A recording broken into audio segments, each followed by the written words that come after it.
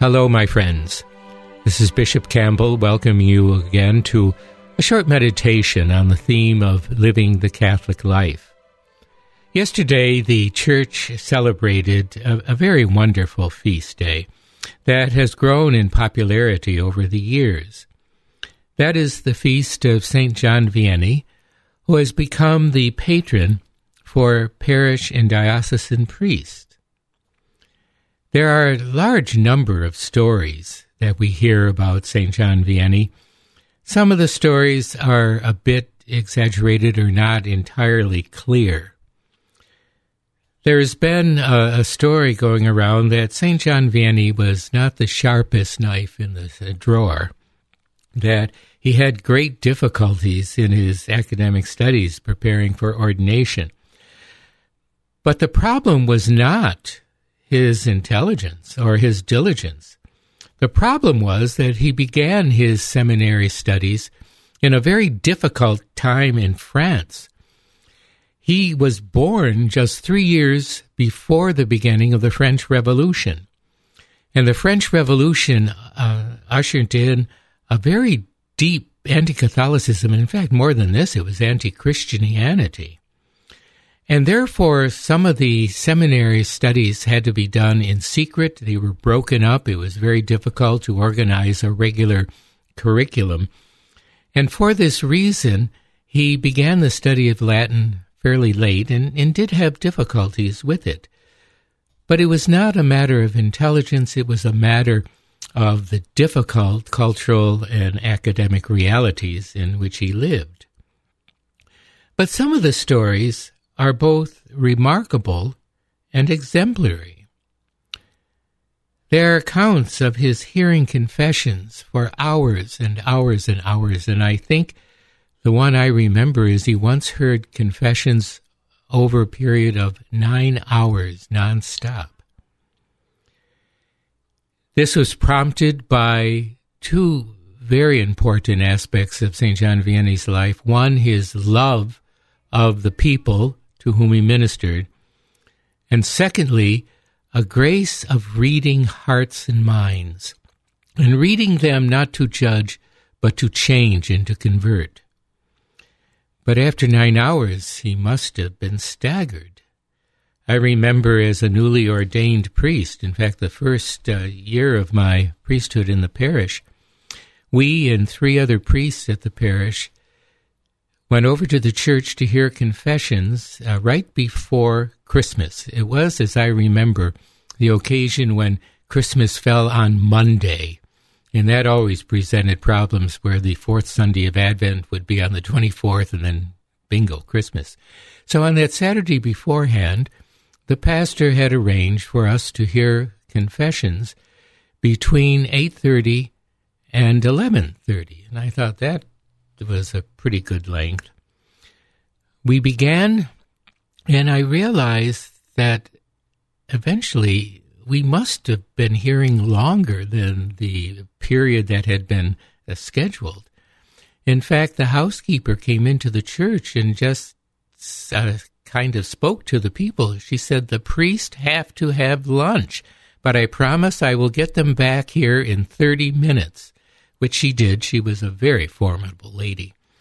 But we realized that it was 1 o'clock.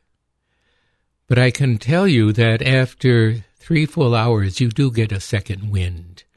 But the pastor at lunch said, "I think we are hearing confessions for the entire diocese." And we called it thereafter our St. John Vianney moment. But it was a powerful affair, the seeking of God's grace and the experience of forgiveness. But John Vianney was also known for his very simple approach to preaching and to the care of the poor. And there are certain aspects of his life that I think are important. First of all is his very profound, deep faith in a very anti-Christian moment in the history of France. There was a steadfastness in his vocation. In fact, when he was ordained, he was assigned to a small, out-of-the-way village called Ars, which had not had much in the way of resident priests for a while, and there were great difficulties. Many villagers and people who lived around the small town had really abandoned the practice of their faith.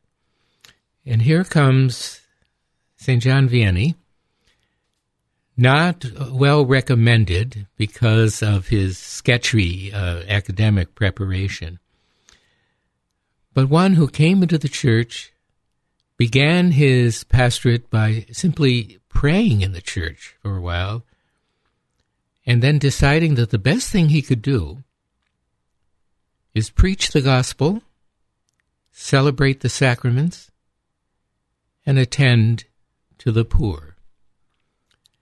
And he did this with such devotion, such attentiveness, that soon his reputation spread, not only because of the number of conversions that were ascribed to him, but also because of his character, which seemed to emanate a profound love, a love of God, a love of others, a love of the priesthood to which he was called. And after his death in the year 1859, he was acclaimed for the fruitfulness of his simplicity.